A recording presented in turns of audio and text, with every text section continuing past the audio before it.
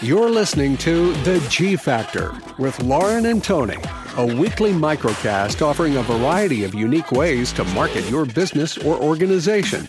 Now, without further ado, here are the hosts of G Factor, Lauren Doherty and Tony Van. Any thoughts on a good lead-in, Lauren? I don't think we need one. Let's just roll with it. Okay. Well, that's good.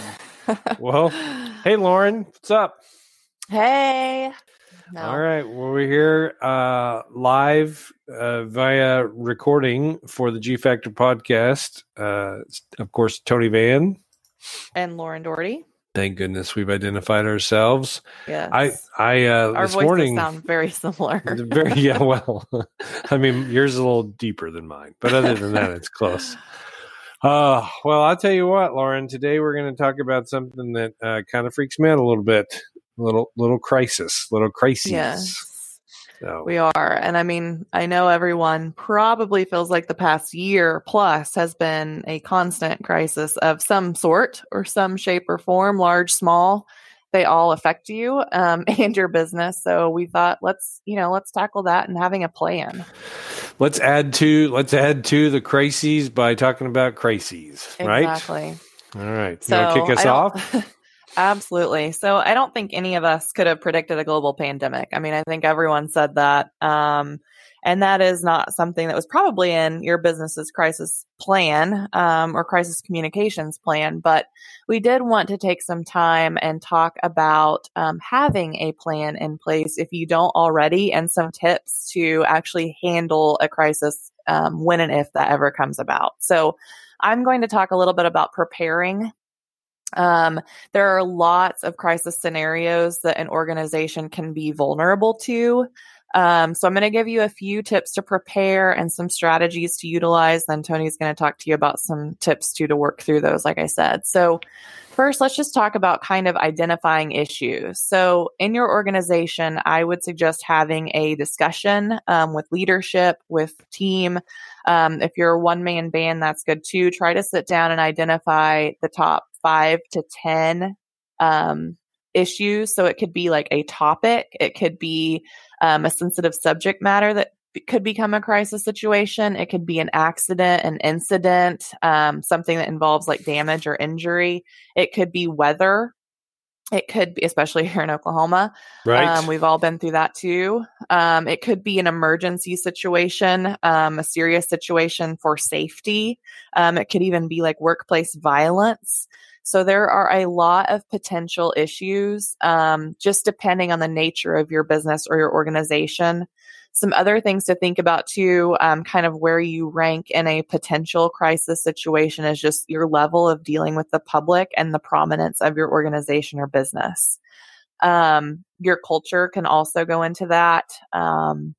And as well as the experience of your leadership and team. And then kind of just evaluating where you are in a public relations standpoint and the efforts there. So some things to kind of think about when you sit down and try to identify, these situations. Also, something that I suggest, if you've had any past crises, just review those plans or the levels of those situations and what happened, what went well, what did not go well. And that can help plan for the future also. So basically, after you identify some possible scenarios, you can kind of create smaller plans to work with those scenarios. But I'm going to give you some main things just to, include. So definitely identify your key staff and define their roles, and have a backup team as well. So who will be the spokesperson? And also, what that voice is going to be. Don't forget about planning for social media and the media cycle. That's one thing that is kind of different now. Super important.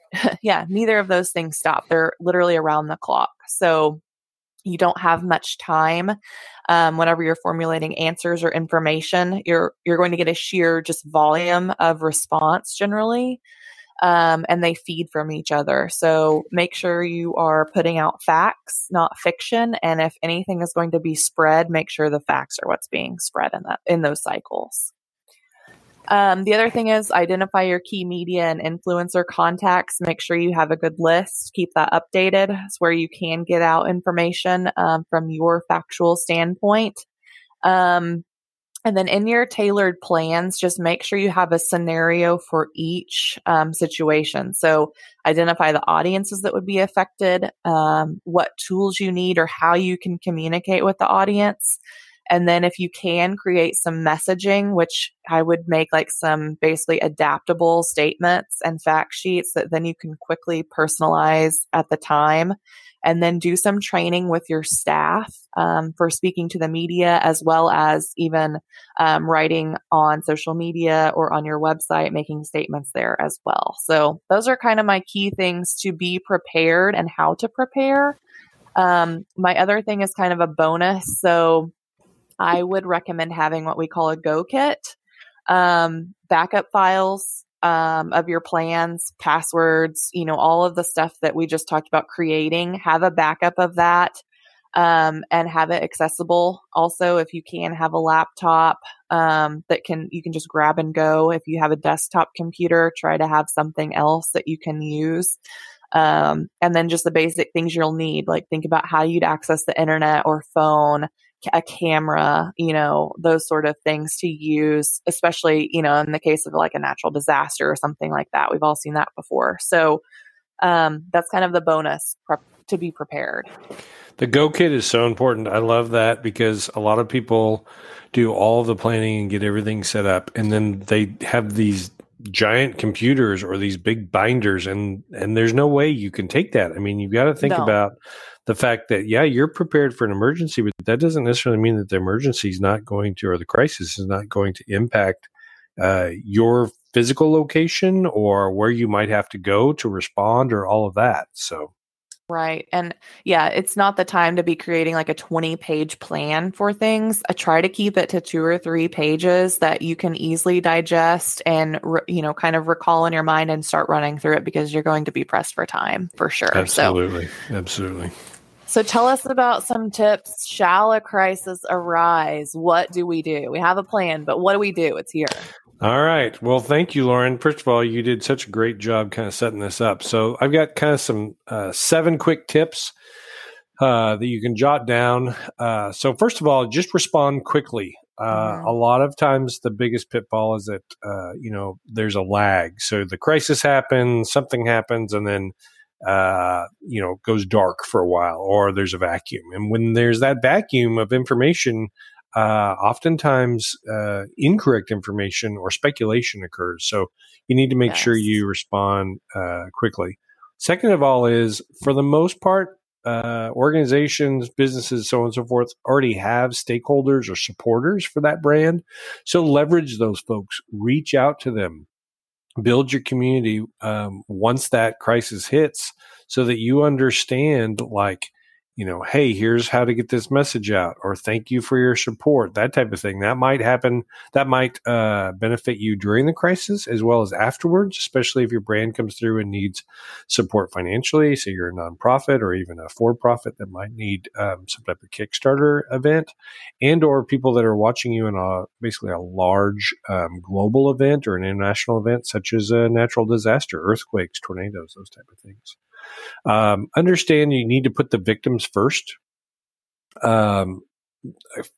Crises generally hurt people or harm people, whether that's financially or physically or mentally. That's the biggest part. So don't necessarily worry about positioning your brand or understanding the impact to your brand.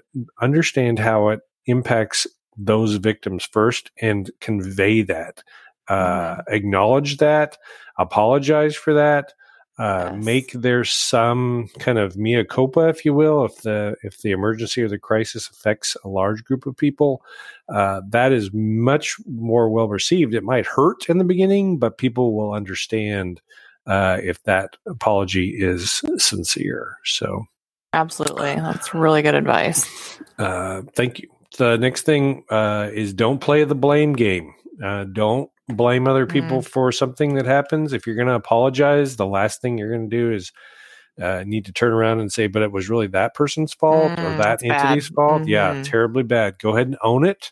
Just, basically like, we're not worried about whose fault it is right now. We're just trying to fix the problem. And here are the 2 or 3 things that we're doing. The last pieces of this is basically kind of ongoing. Be transparent. Understand that if it looks like you're shady, you'll lose immediate credibility. So you will be under the microscope. Your brand will be under the microscope. That spokesperson will be under the microscope. Make sure they're trained well. Make sure that their talking points are vetted. Make sure that you work through all the potentials, which is really number 6, which is perform a what if. Prior to, just like you were talking about when you're kind of prepping, play what if scenarios, even have kind of write them down or put them on cards. Understand, if this happens, what will this happen? If someone says this, what will this happen? How will you respond? Even if that response is something like, I'm not sure, or we're checking on it, we will get back to you. Make sure that you do that. Make sure you get to them. Don't just let that go. Right. And I will finally add. Go ahead. No. I was just going to add really quickly. Sometimes different topics may need different spokespeople as well, whether that's from knowledge base or their experience or, personal background. Even you just look at that whenever you're deciding who is a spokesperson for which crisis situation. It may not always be the company president. It may never be the company president. Just think about that and consider who is best and who fits each role. Absolutely. And those rules are not hard and fast. I mean, we used to always kind of use, like the CEO or the president always gives, great advice or fun information. And then the PR person or the marketing person maybe gives the disaster information. That is an ebb and flow. It doesn't really, you have to look at every situation like you're saying. So with that, the other thing is just make sure that your message is consistent, company-wide, brand-wise, organization-wide. So you don't want the CEO to say one thing and then the PR person or the spokesperson to come up and say something else. And then you have your subject matter expert saying something else. They need to be all on the same page. And that same page needs to be truthful. So that's not, get your lies in line. That's understand what you can say, what you should say, and get it out there. And then finally, the last part, which is always the kind of the 3 little pig story, is preparation is key. It is too late for you to prepare for any type of crisis or crisis communications while it's happening. That's like building a car while it's moving at 55 miles an hour. You cannot do that. So get your ducks in a row now. Make sure that you have a disaster plan, like Lauren said. Make sure that you get some of those talking points down, and make sure that you have the go kit to go. So. All good advice. I will just wrap up by saying, this can be a lot to try to think about and plan. I would try to start with your top 5 identifiable crisis situations. And don't forget to debrief and learn from past experiences. Or if you do go through one of these situations, remember to revisit those plans. And, see what you can do better or what could be improved in case there is, a next situation. So the other thing is just try to stay ahead of the cycle. Tony mentioned this too, but that's my other just key takeaway. If you don't think of anything else, just those 2 things, you want to be the first to put out the facts. Don't let someone else shape the story for you. Absolutely. That's exactly right. You cannot let someone shape the story for sure. So, well, good. Lauren, I'll tell you what, I'm not looking for a crisis, but if we had one coming down the pike, I think we would be ready to go. I hope so. All right. Well, very good. Well, this wraps up the Crisis Communication Podcast on the G Factor. I'm Tony Van. And I'm Lauren Doherty. And we will see you next week. Sounds good. Thank you for listening to G Factor. For more episodes, additional information, and a way to connect with Lauren and Tony, visit theguildfactor.com.